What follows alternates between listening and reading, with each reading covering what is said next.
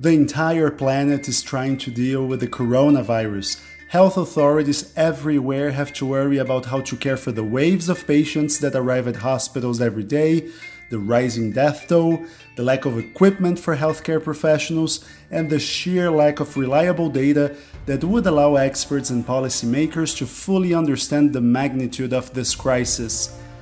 In Brazil, Health Minister Luiz Henrique Mandetta has an additional worry. Most, if not all, of his counterparts do not have.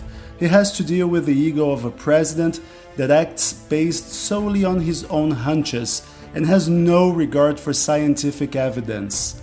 Tensions between Mandetta and President Jair Bolsonaro have been brewing for weeks and reached their peak on Monday when word got out that Mandetta was about to get fired and that a new health minister had already been chosen. But in the end, Bolsonaro was advised to momentarily swallow his pride, keep the minister in place, and avoid a full-scale institutional crisis on top of a sanitary one. But how long will this fragile balance last is anyone's guess. My name is Gustavo Ribeiro, I'm the editor-in-chief of the Brazilian Report. This is Explaining Brazil.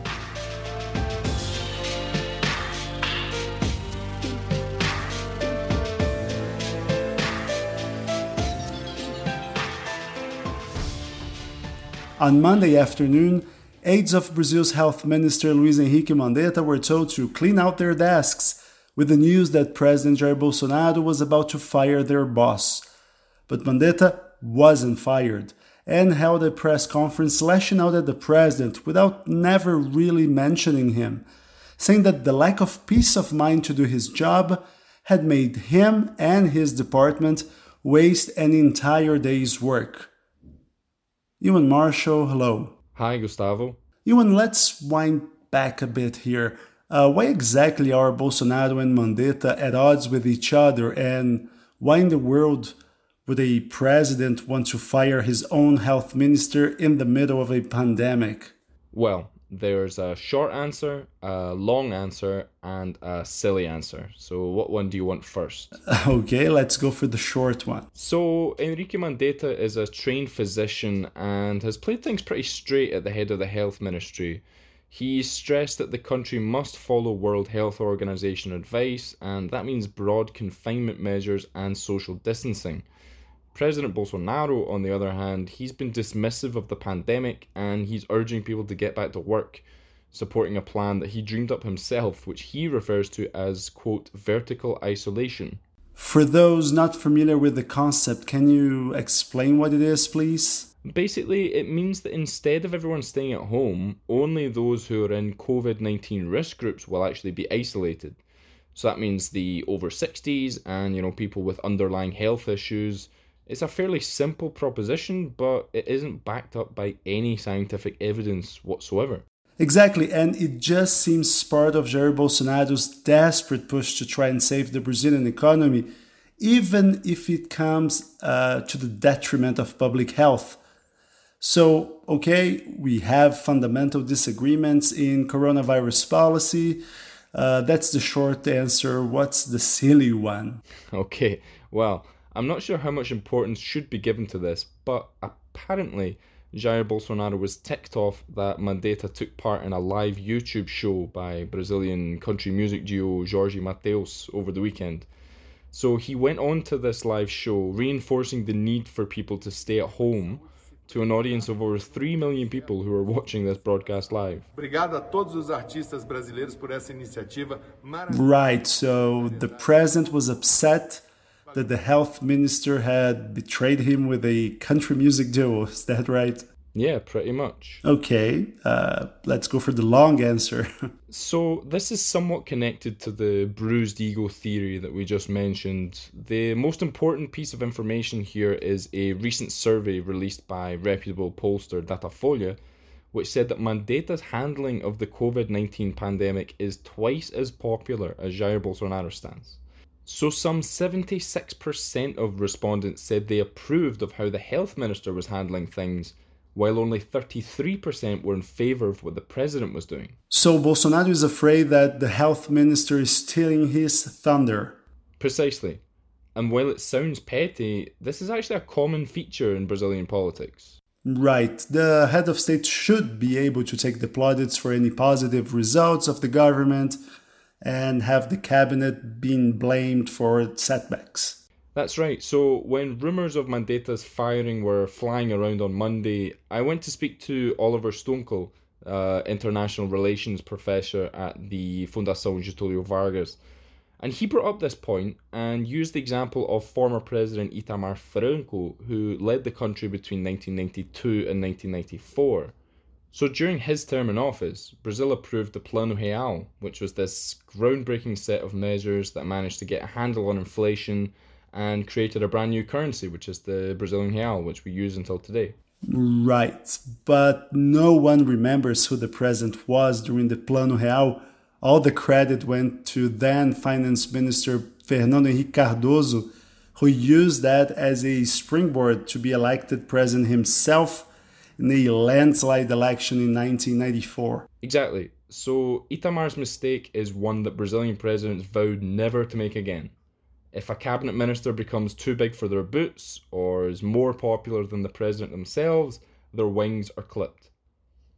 And the only exception to this would be former President Lula, because once when Foreign Policy magazine ran a cover story asking if Brazil's Celso Amorim was the best foreign minister in the world, instead of raining on Amorim's parade, Lula proudly boasted about his minister's fame.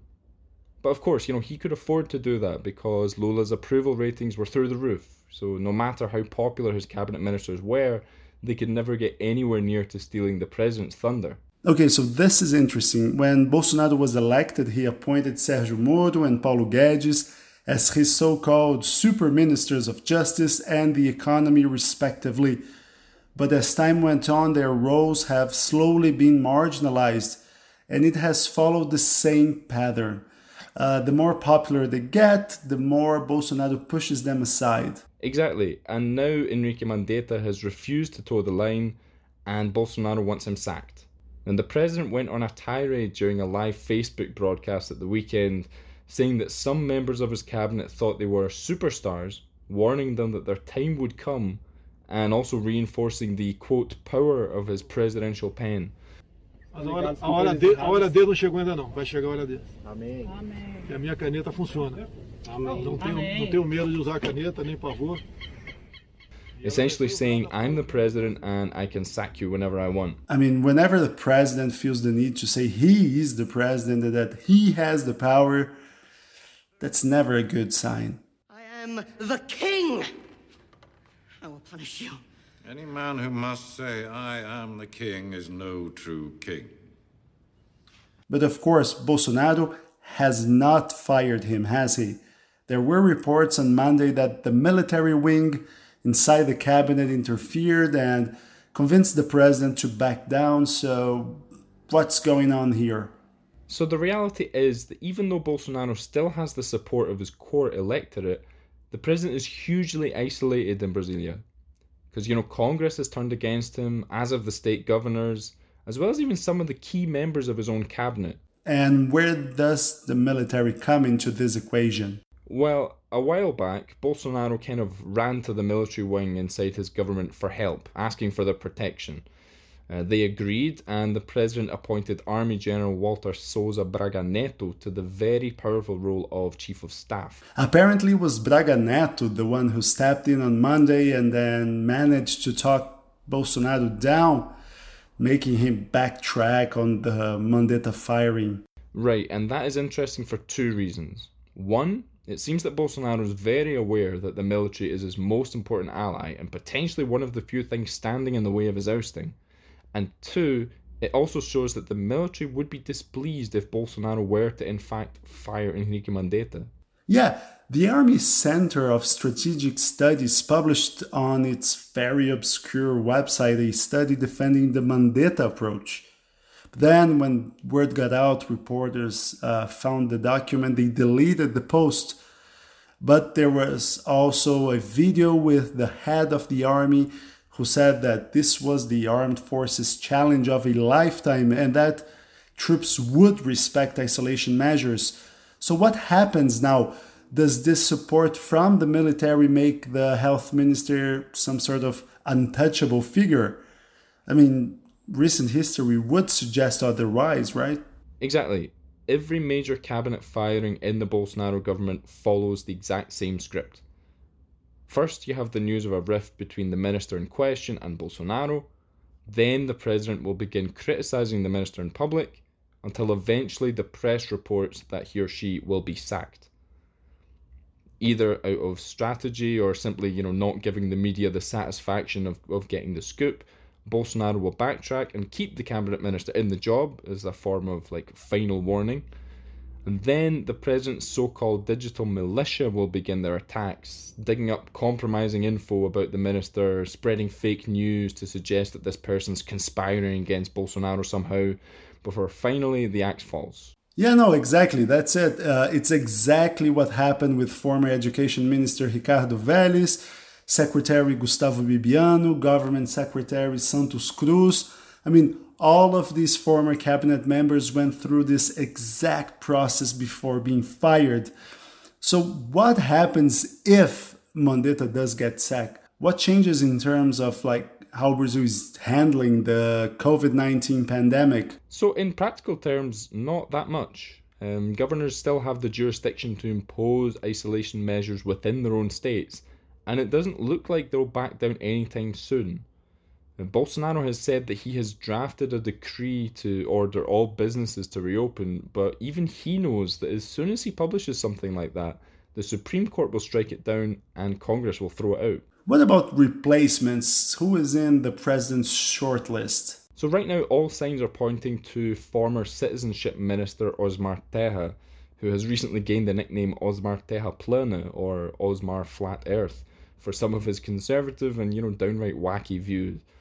For the past month, he has been posting misleading COVID-19 information on Twitter, refuting any evidence of the effectiveness of isolation and social distancing, but, we'll cross that bridge when we come to it. Iwan, thank you very much. Thank you. If you like this podcast, please rate us with 5 stars. That will give us a push to reach more listeners. And take a look at our website. Every day we have new exclusive content about Brazil, including a live COVID-19 blog. Also, you should know, subscribing to the Brazilian Report is the best way to help this show. Our plans start at less than $4, which is less expensive than a latte in a São Paulo Starbucks. Not that you would be able to go to Starbucks amid the quarantine, but you can go to Brazilian.report/subscribe. That's it for this week. Stay safe, wash your hands, and go listen to your podcast backlog while in self-isolation. My name is Gustavo Ribeiro, and this was Explaining Brazil.